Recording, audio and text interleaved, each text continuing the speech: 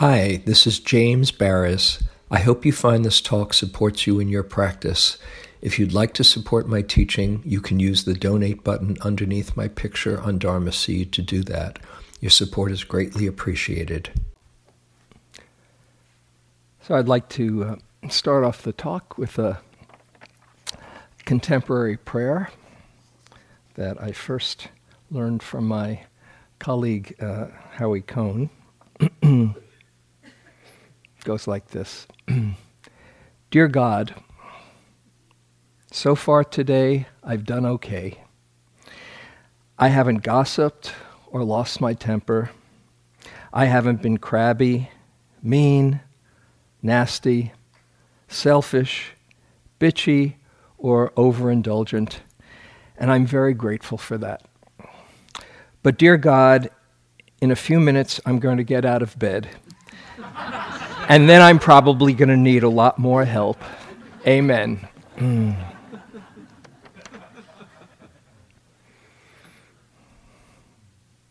We have all kinds of ideas of how we hope the practice will be going and how we want it to go and how we try our hardest and still at times, as I'm sure you've seen many, many times, it's elusive, these ideals and ideas of what should be happening.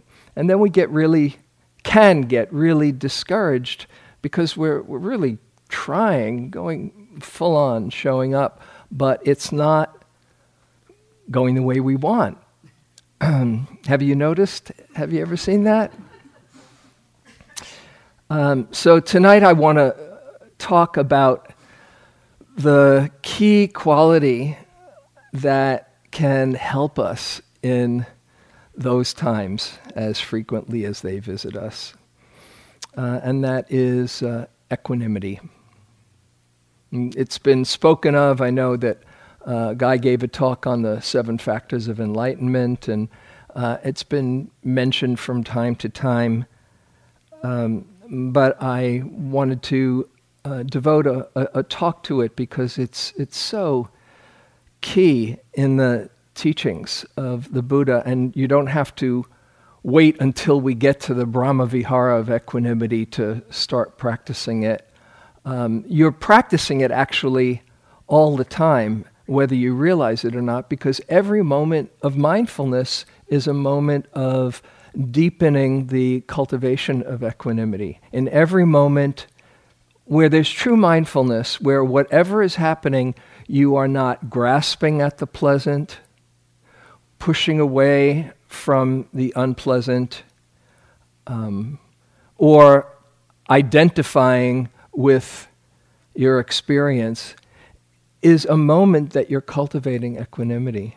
And perhaps you've seen it in subtle ways as the retreat's gone on. Maybe you're at times a bit less thrown than you were a couple of weeks ago. Although it's a tricky kind of a thing because often when you think, oh, wow, I think I'm a bit more balanced now. I think maybe I got this figured out. The universe bops you over the head and says, oh yeah, and then you are back again needing to remember about equanimity. So I don't think we can overdo it. And if you are familiar with the different lists in these teachings, you know that equanimity appears in a number of lists. And the interesting thing about it is that in every list, it's always the last in the list. 7 factors of enlightenment ends with equanimity. The 4 Brahma Viharas ends with equanimity.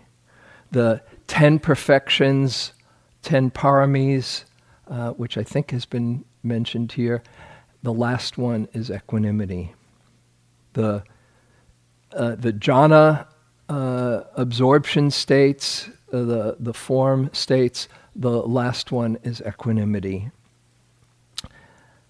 The 5 jhana factors last one is equanimity. In the progress of insight, all of the stages of insight just before awakening, equanimity. Why is that? Why does it hold that very special place in this practice? In some ways, it's the culmination of practice, and when we truly are finding a balance, which is the essence of what equanimity is, when we truly come to a center that is not tossed by grasping or aversion, it is the precursor to the awakened heart that is not disturbed by any circumstances. And so just to note that, how powerful and how deep this practice is, and yet it's a subtle practice. It seems so, at times, so elusive. How do you find your center right in the middle of everything? Or how do I stay there?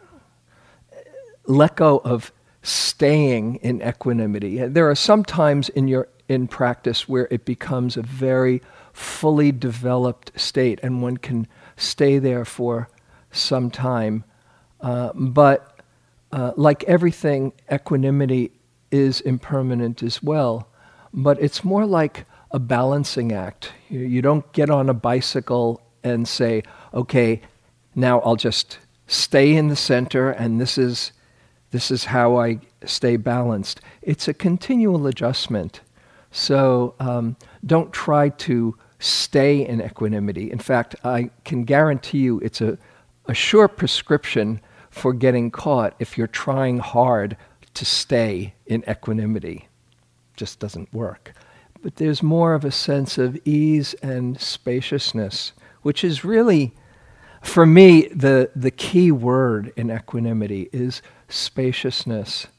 The three factors in the factors of enlightenment, factors of awakening, the last three are calm or tranquility, concentration, and equanimity. And they all have to do with some dimension of stillness. Calm is a kind of settled stillness. Just things settle down, and there's not a disturbance. And I know many of you have tasted moments of that. It's so sweet. It's so delicious. Yeah.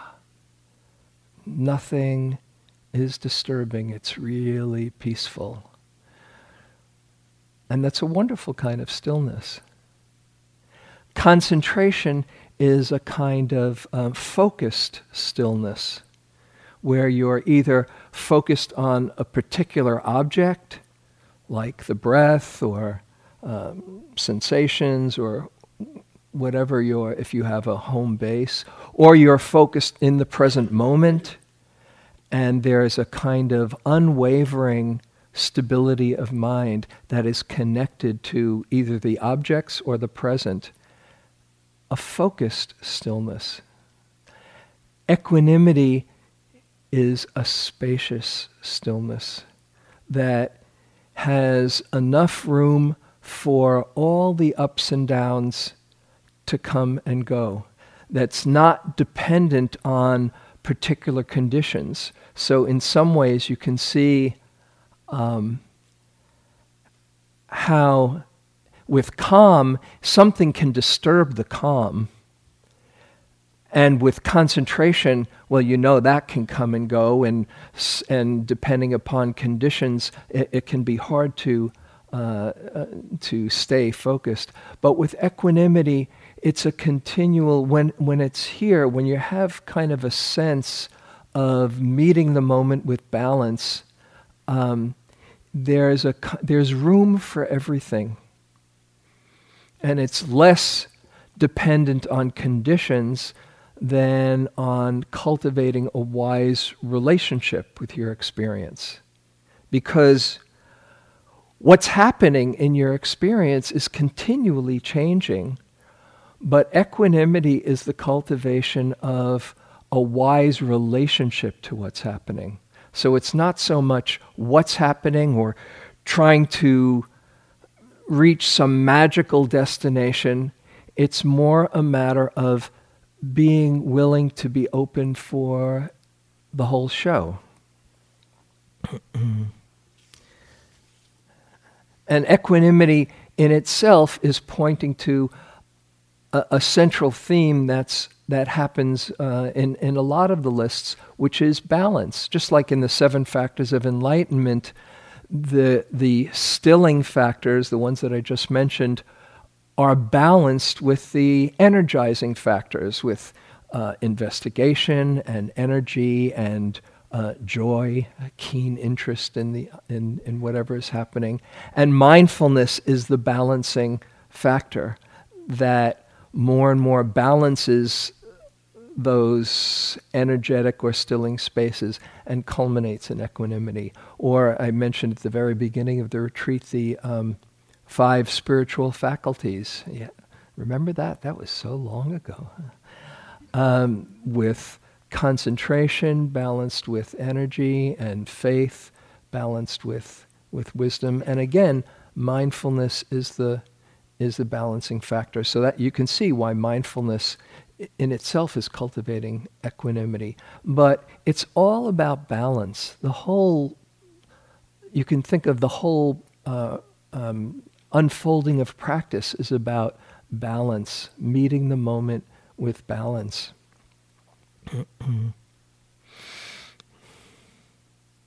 A few benefits of equanimity, it's said, just to, if you need a little bit more incentive to practice it. It gives rise to a buoyancy, decisiveness, confidence, faith, honesty, calm, and patience. Pretty good. Huh? And as you probably have heard if you've done any exploring with equanimity, the near enemy of equanimity, just like all the Brahma Viharas have near enemies that disguise, that look like the noble state, but are very different. The near enemy of equanimity is apathy or indifference, where you're not ruffled because you're disengaged. I think I said at the last talk, whatever, the big whatever. That's not equanimity.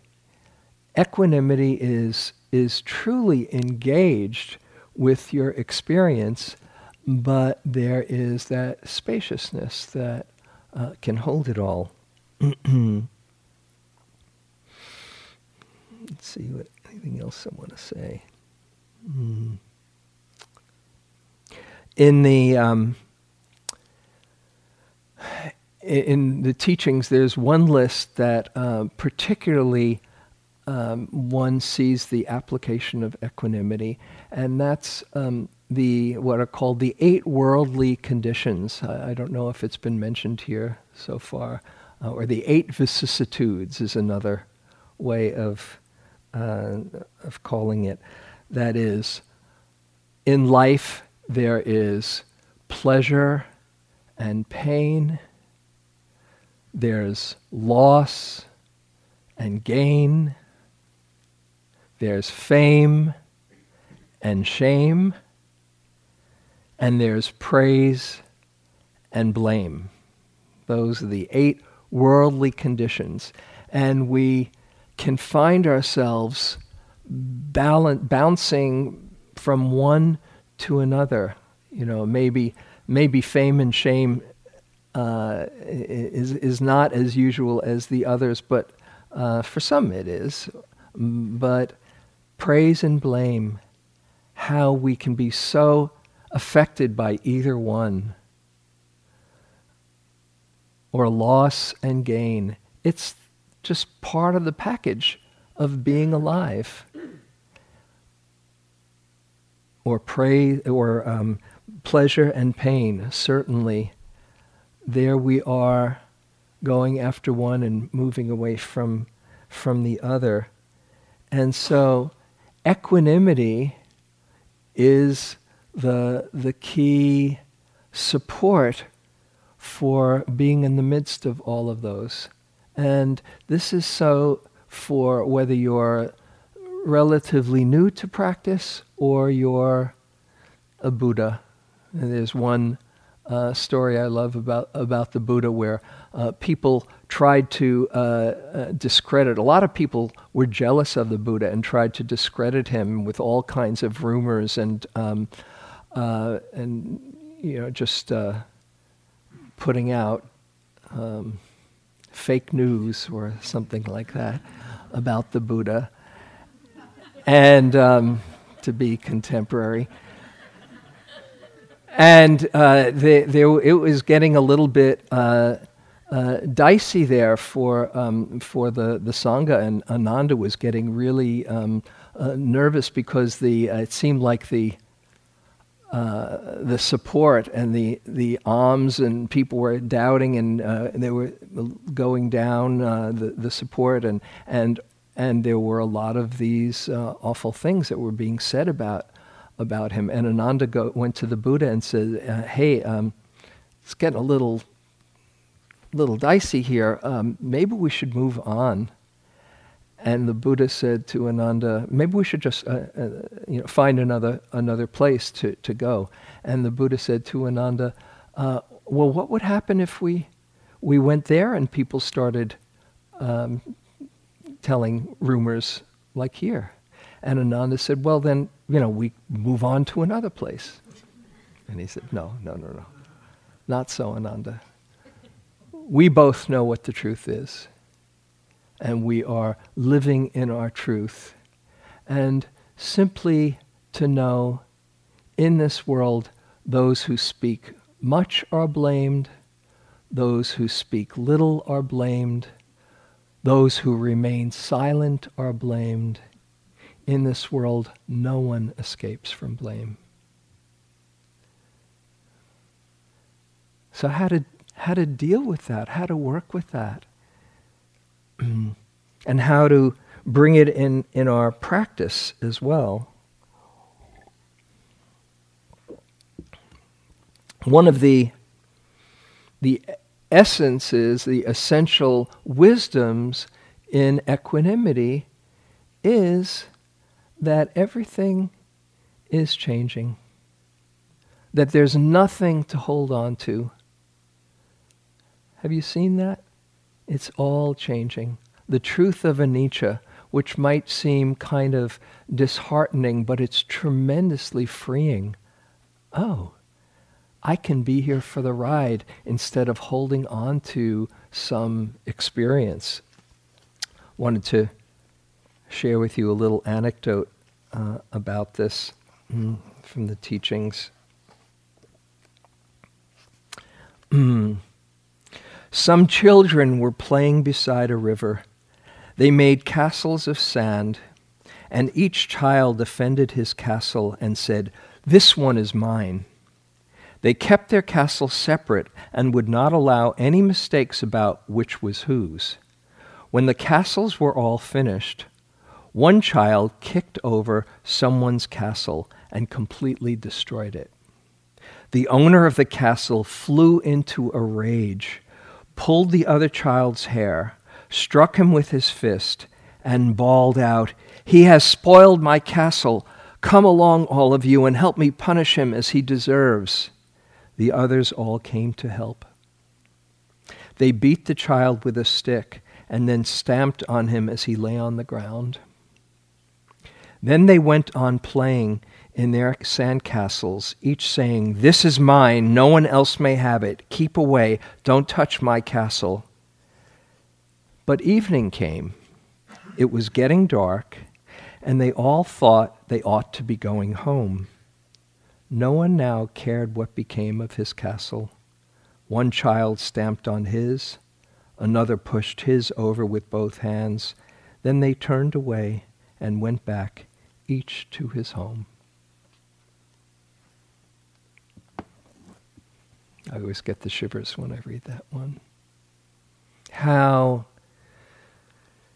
attached we get to our possessions or to the current circumstances, or thinking that, oh my goodness, this has happened, I'll never get over this. How many times have you gone through that? Are you still carrying it around right now in your head? You have to think, oh yeah, there was that time and that time. Sandcastles all gone. But while you're in the middle of it, it seems so crucial, so everything. And equanimity is seeing the impermanent nature, seeing the bigger picture, the spaciousness that can see everything coming and going and coming and going. And when you've been seeing it here, that's what we've been doing for these weeks. You see how quickly experience comes and goes. After a while, you get that holding on to any sweet moment is a setup for suffering. I hope you're starting to see that. Or fearing that the unpleasant moments or the storm won't pass, and seeing, oh, that passed too. As I think I've said before, it's not about arriving some destination, it's about being here for the ride, enjoying the ride, and when it's sweet, really not missing it, especially if it's a wholesome moment, not with grasping, not with attachment, but to really let it register, as the Buddha suggested. And when it's difficult, oh, what can I learn from this one? So every moment counts when you see that perspective. Every single moment counts.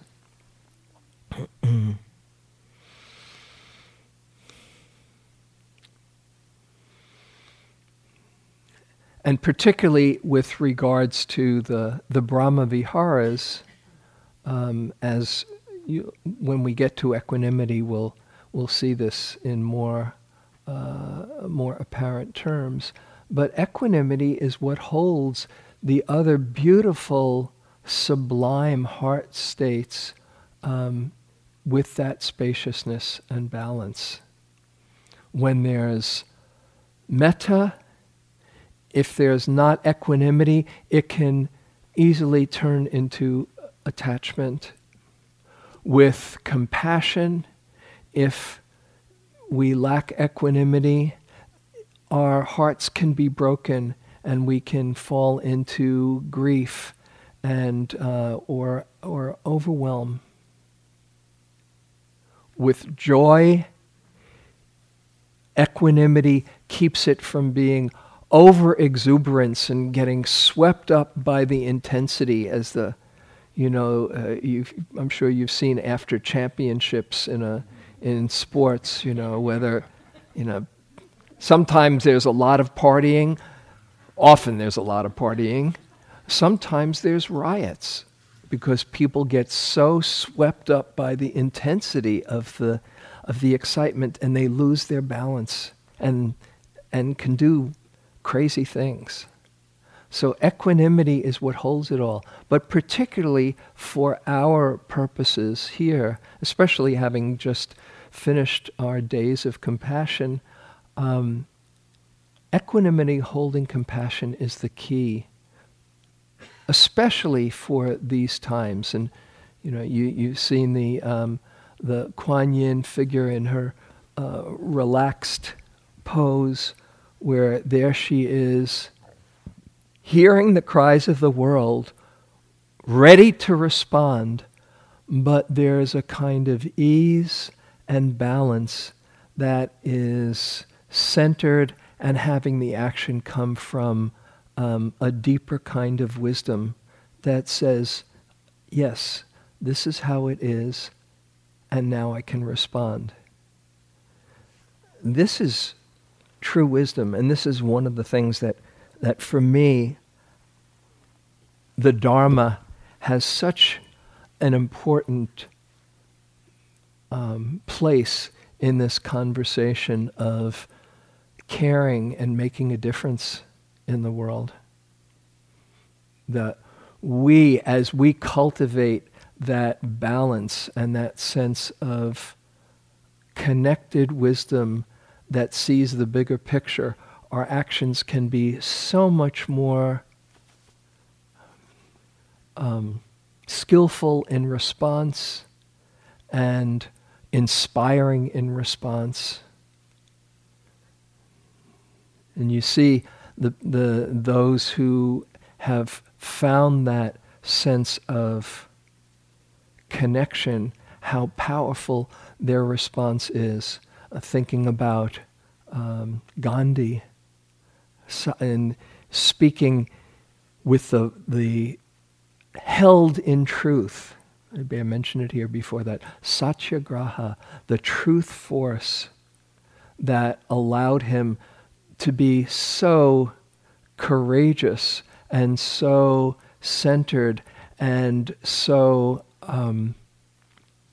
unafraid, because it wasn't him doing it.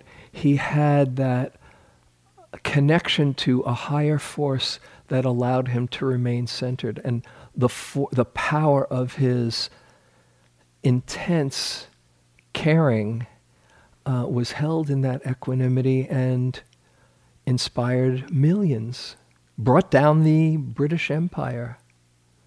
And in the same way, we have our own hero, inspiring hero, Martin Luther King, the same. Just that the force of his connection to truth allowed him to go well beyond his fear. And he talked about having fear, but that place of centeredness and courage, that's what the archetype of Kuan Yin represents.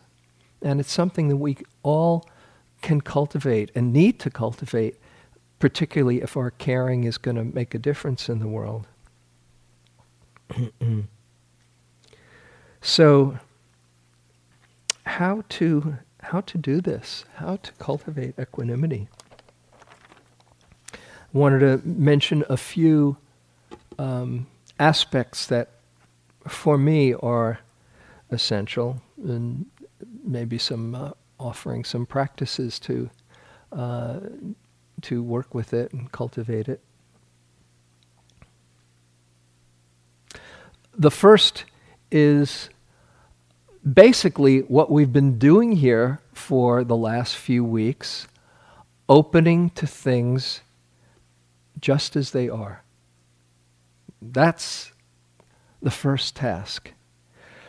To be willing to be here for whatever is coming up in our experience. As Ajahn Sumedho says, I forget if we mention it here, his beautiful, simple practice.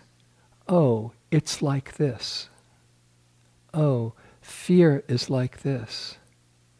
Oh, confusion is like this. Oh, love is like this. Oh, body pain is like this.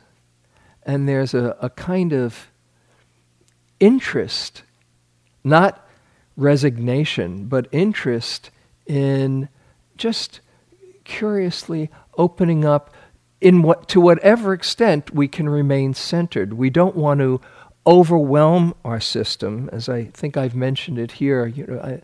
I find the expression of titrating our dukkha really helpful. Just a little bit at a time, so you practice. You start out with 5-pound weights, not 100-pound weights, and just, okay, wow, I'm feeling really, really scared now. let's just feel it for a minute. That's good enough. Let's just feel it for a minute. Wow, this is intense. Okay. And you've touched it. Or you then regroup and hold it with some compassion. Whew. You don't want to go in over your head, but you don't want to play it so safe that you say, no, I'm going to be compassionate and not need to open up to the difficult. That you're selling yourself short. Just knowing what your limits are, but it takes courage, this first one. It takes a lot of courage. And I've talked about it here before. Just you're developing that courage muscle every time you are stretching yourself a little bit. And part of that opening up to things as they are means needing to let go of your idea of how they should be, or how I should be. As I've been sharing with a few people, watch out for the word should. I should be more focused. I shouldn't be caught in this stupid tape loop again. I shouldn't have this body ache that's here. This shouldn't be happening. The word should imposes an artificial, mind-created reality on top of experience that prevents us from letting it be just how it is. And that goes for expectations, it goes for our hopes, it goes for our fears. To let go of the shoulds and realize, as we've mentioned here before, you don't really have control over your experience. Not in any one particular moment. It's so freeing. It's so incredibly relief to realize that you're not responsible for your experience. But you can have some say in your response to experience. So that's a kind of spaciousness that lets go of the control that you never had in the first place. And from your willingness to do that, you see that you gain confidence and trust in seeing, oh, I made it through. Wow, I never thought I was going to make it through that storm. I did. Have you had a few bumps along the way? You survived every one of them. We haven't lost anyone yet. Yeah. Don't miss that. Oh, I made it through. There's this capacity to be with the experience. If you'd like, for those who've done some mantra meditation or who would like a mantra, I'll pass on to you a mantra that was a transmission from Joseph Goldstein many years ago.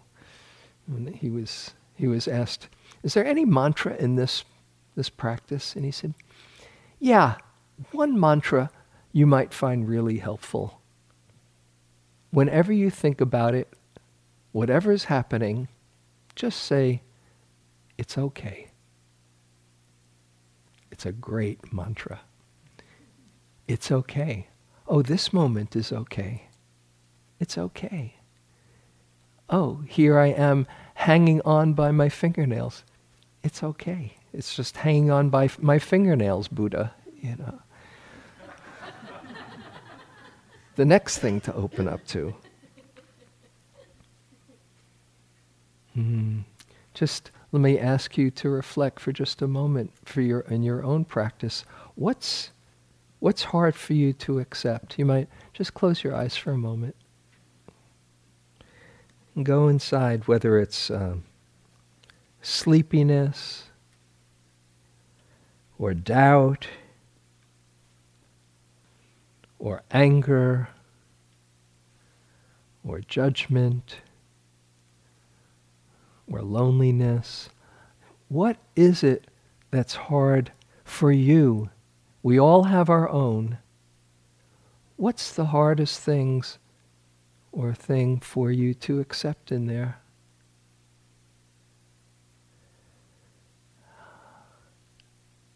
Now, just try that. It's okay. It's okay to be human in this way. If you saw somebody else who was caught in that, could you be kind to them? What would you want them to know? It's okay. Just give that to yourself. Okay, you can open your eyes. So the idea is learning to open up to the whole show. I love this line from Robert Bly. Every part of our personality that we do not learn to embrace will become hostile to us. Because if we're busy trying to get rid of it or thinking we shouldn't have it, we are caught in a struggle that's extra. And what you're doing is taking personally what's just an impersonal process. So when you get humbled, there is a value to the humility that can come from it. If humbled leads to humility, you've got a good thing going. I always say, every now and then it's probably a good thing to be humbled. Not as a steady diet, but just every now and then, oh yeah, I'm not in control here. Because that humility can help you let go of the self-righteousness that says, why don't they have it more together? And there's real compassion. So that's not wasted at all. But the equanimity is bringing a spaciousness that doesn't take it personally, that doesn't take ownership of your experience, to not identify with your experience. No credit, no blame. If you're not going to blame yourself for what's happening, it means you also can't take credit for what's happening too. That's the other side. So just watch when you have a good meditation, you say, hey, I think I got this.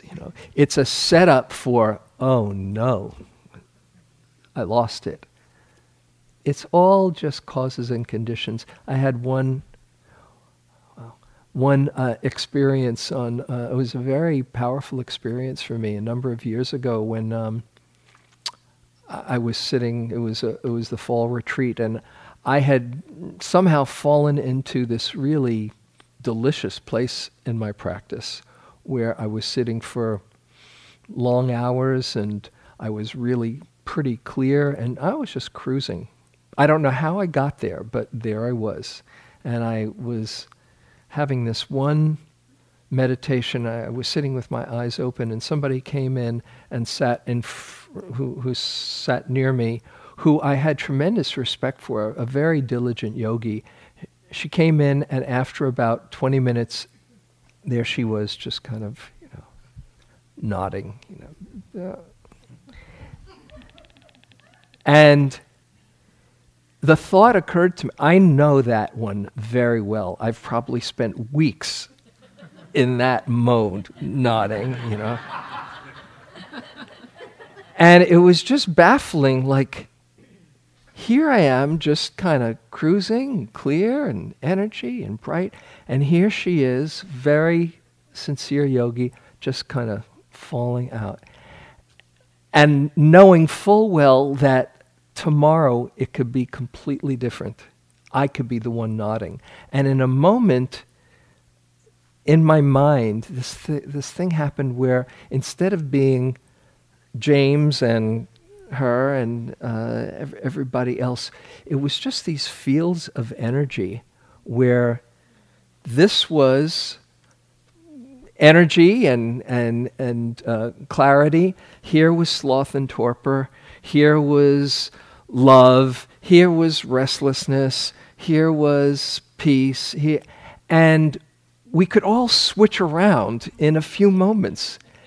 And so the thought of taking credit for it became completely absurd. I don't know how I got there. I was just there. And it was so freeing to see all I can do is show up the best I can do and not take credit for the good stuff and not take blame for the other stuff. Awareness doesn't care what's going on. That's the key for equanimity. Anything could be coming and going. And what your secret ingredient in equanimity is just your sincere motivation. If it's about how your meditation practice is going, that's the only thing you can bring to it, at least the way I see it. My sincere motivation, a story that I share when I was fortunate enough to be part of a conference for Dharma teachers in Dharamsala with the Dalai Lama. And one day somebody asked him, well, what do you do, how do you work with suffering, all the suffering that you see? And he said, my sincere motivation is my protection. And then the next day somebody asked, well, what about fear? You know, you say even sometimes you get afraid. How do you work with it? And he said, without batting an eye, the same thing. My sincere motivation is my protection. That's what you can bring to it. Let go of taking responsibility for what happens. You just show up. But you can have gratitude for the wisdom that you've been exposed to teachings that somehow have turned you in the right direction. Gratitude, it's all causes and conditions. All causes and conditions, whatever it is, whatever mind state you're going through or whatever physical experience you're going through or whatever, it's just causes and conditions. You can take the self out of it. And you can have gratitude that somehow in your good karma, causes and conditions have turned you towards facing in the right direction. That's pretty amazing. Have you reflect? I hope you reflect on this from time to time, how you ended up not only having the circumstances, but the inclination and the opportunity to practice and to go deep inside to connect with yourself. That's amazingly good karma. Not taking credit for it, but feeling the amazing grace of it. But the equanimity that says, yes, this is how it is, and I want to make full use of it. So that's first thing, opening up to things just as they are.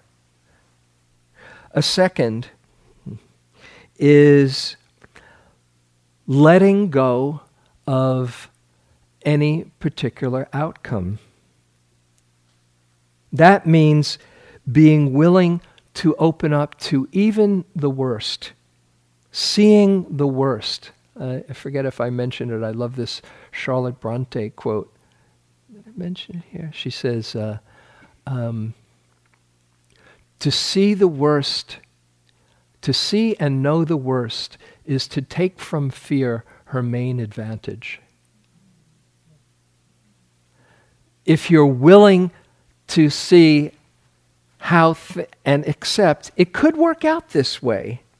You know, the Buddha starts out his teachings, the first noble truth. Yeah, there's suffering in life. He doesn't say, oh, follow me, this is going to feel so good. He's saying, there's suffering. let's take a look at it. Let's not be afraid.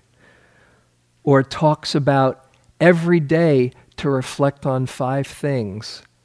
You will grow old if you're fortunate enough to live that long. You will become sick. You will die. Everything and everyone near and dear to you, you will be separated from.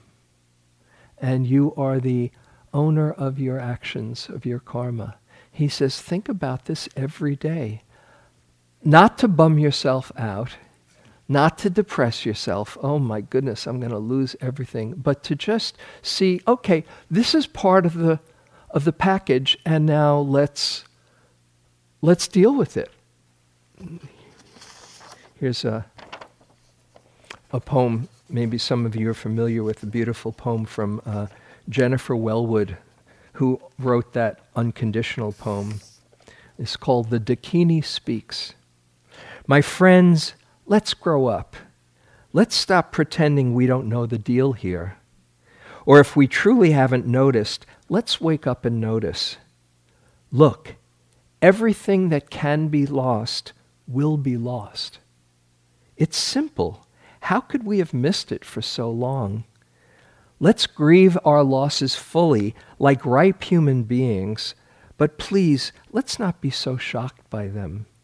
Let's not act so betrayed, as though life had broken her secret promise to us. Impermanence is life's only promise to us, and she keeps it with ruthless impeccability. To a child she seems cruel, but she's only wild, and her compassion is exquisitely precise. Brilliantly penetrating, luminous with truth, she strips away the unreal to show us the real. This is the true ride. Let's give ourselves to it. Let's stop making deals for a safe passage. There isn't one anyway, and the cost is too high. We're not children anymore. The true human adult gives everything for what cannot be lost. Let's dance the wild dance of no hope.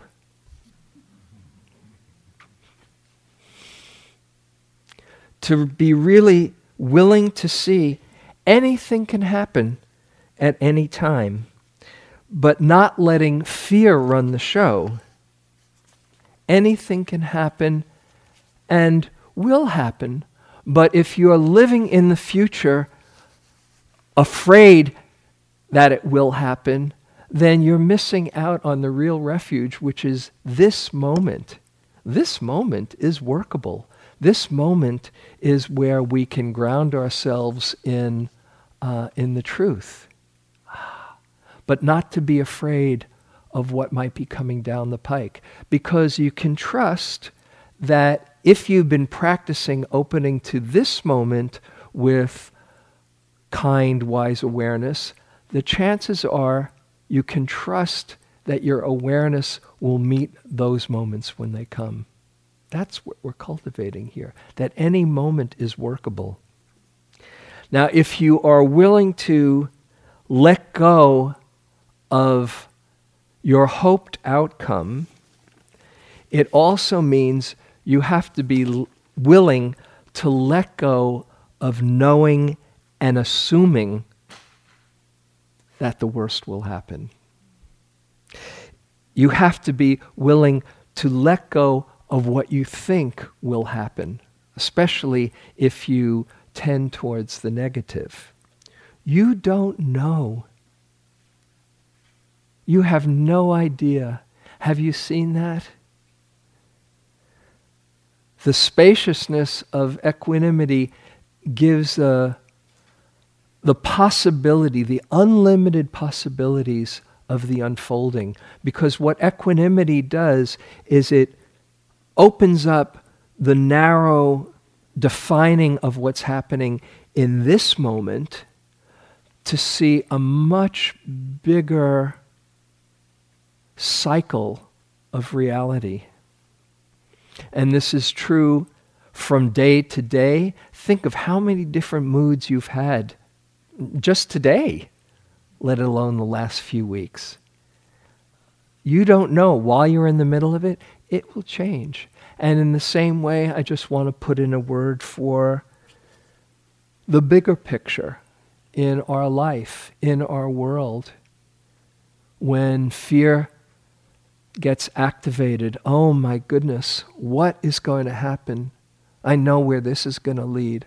No, you don't.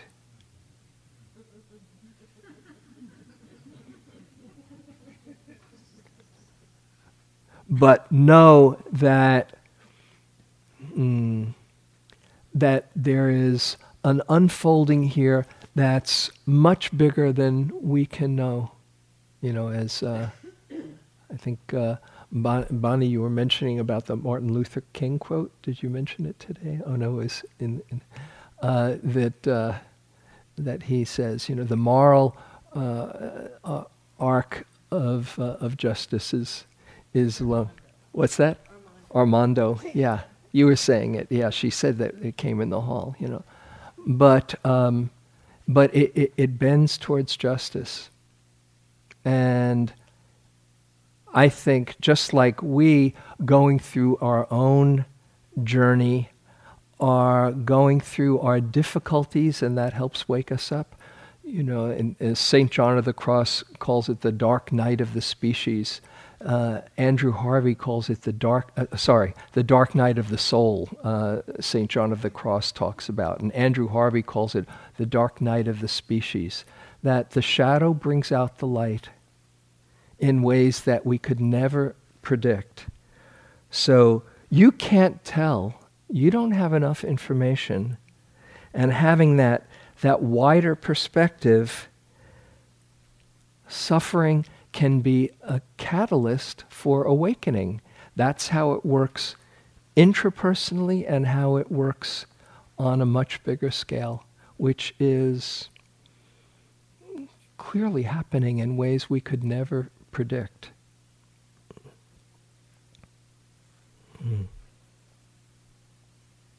And so what we need to do is let go of thinking we know how it's going to turn out, whatever it happens to be in your mind, and just do our part and show up. As Thomas Merton says, that an activist has to come to terms with the fact that what is done may ultimately be fruitless, but that you're not doing it solely for the hope of results. He says, you get used to this idea, you start more and more to concentrate on the value, the rightness, the truth of what you do for itself. And there's a Talmudic story in the Talmud, the Jewish body of wisdom, that says, if the world were ending and you knew that nothing would make a difference, you'd still do what's most aligned with your heart's deepest desires. So the interesting thing is, when you let go of the outcome and aren't run by fear, you are coming from a much more inspiring place that magnetizes and awakens that in others. And that's happening. Wise engagement. Remember, the near enemy of equanimity is apathy, but you can open up and do your part out of love, what Joanna Macy calls active hope. She has a beautiful book, Active Hope, that is, and she used to hate the word hope. It just seemed too, airy-fairy, well, let's hope everything will work out, Identifying, and so she wrote a book called Active Hope, identifying the outcomes we hope for and then playing our part in bringing them about. Focus on what we deeply long for and then proceed to take determined steps in that direction, becoming an active participant in bringing about what we hope for. You have power to do this. But it means you have to let go of knowing how it's going to turn out, particularly if your mind inclines towards the negative. I think it's helpful and important to have an inspiring vision, and then just see, just do your part. And then you let go of the idea or of the attachment. And as my son Adam says, one of his mantras, let go, let's go.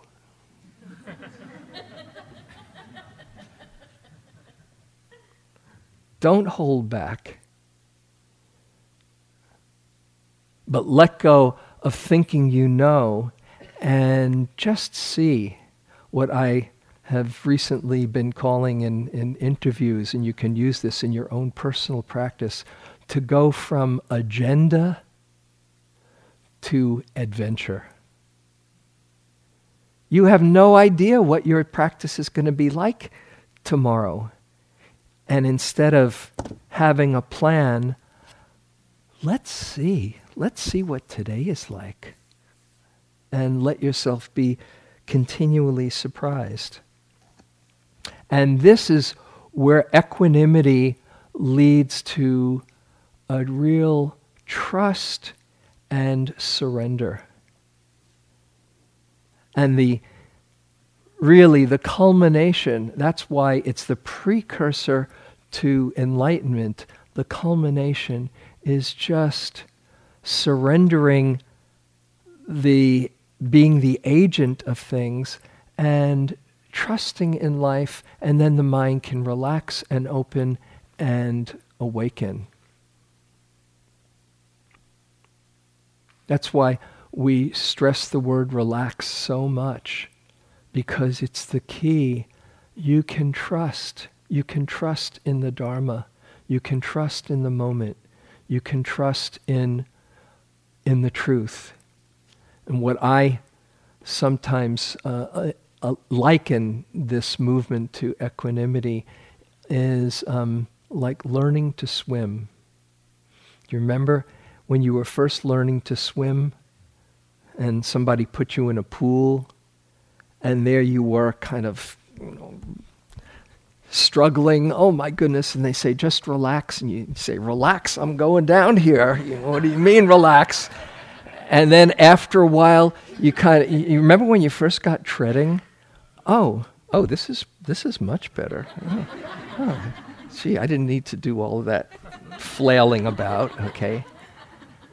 And then there's that magical moment, do you remember it? When somehow you were willing to completely let go and find out that the water was here, ready to support you all along. That's a magical moment.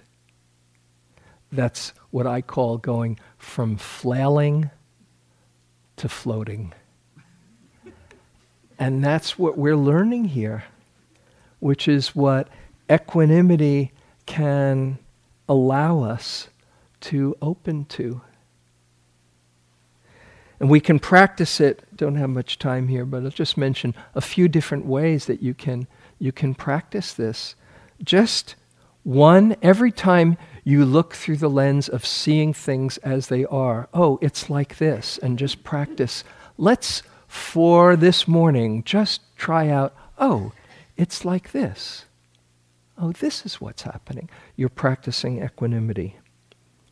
Every time you look through the lens of anicca and just seeing moment after moment how everything is changing, you're developing a deeper understanding of equanimity, seeing there's nothing that you can hold on to. Every time you look through the lens of Vedana and seeing pleasant, unpleasant, pleasant, unpleasant, neutral, pleasant, neutral, unpleasant, and you see how fast things change, you see, oh, how silly to hold on to that.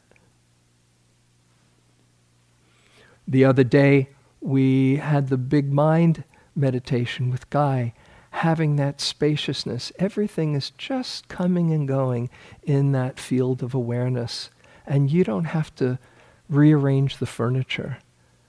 You can just be the awareness in which it's all happening.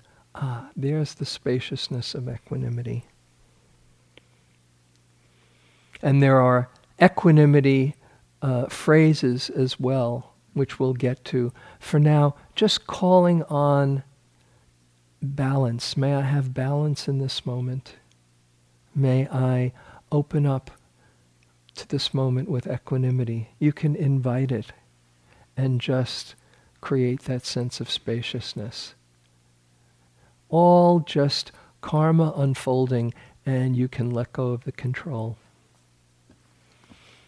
So I'll close with a favorite poem of mine, another one by Dana Falls, which is pointing to this power of letting go into trust and equanimity, called Let It Go.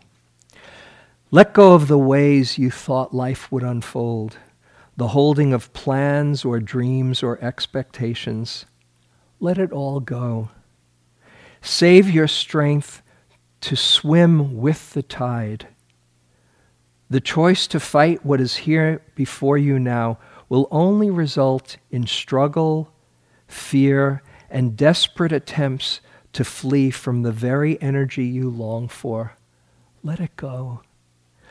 Let it all go and flow with the grace that washes through your days, whether you receive it gently or with all your quills raised to defend against invaders. Take this on faith. The mind may never find the explanation that it seeks, but you will move forward nonetheless. Let go, and the wave's crest will carry you to unknown shores, beyond your wildest dreams or destinations. Let it all go and find the place of rest and peace and certain transformation. So let's just sit for a moment. Let the words go.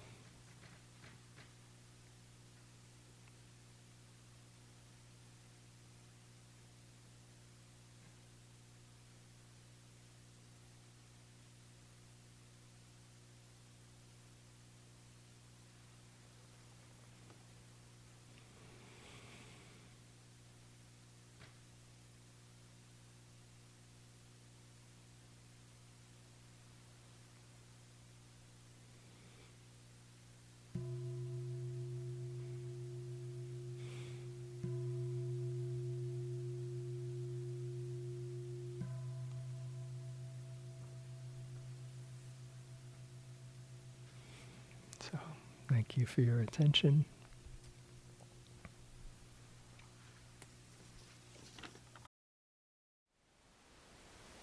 Thank you for listening. To learn how you can support the teachers and Dharma Seed, please visit dharmaseed.org/donate.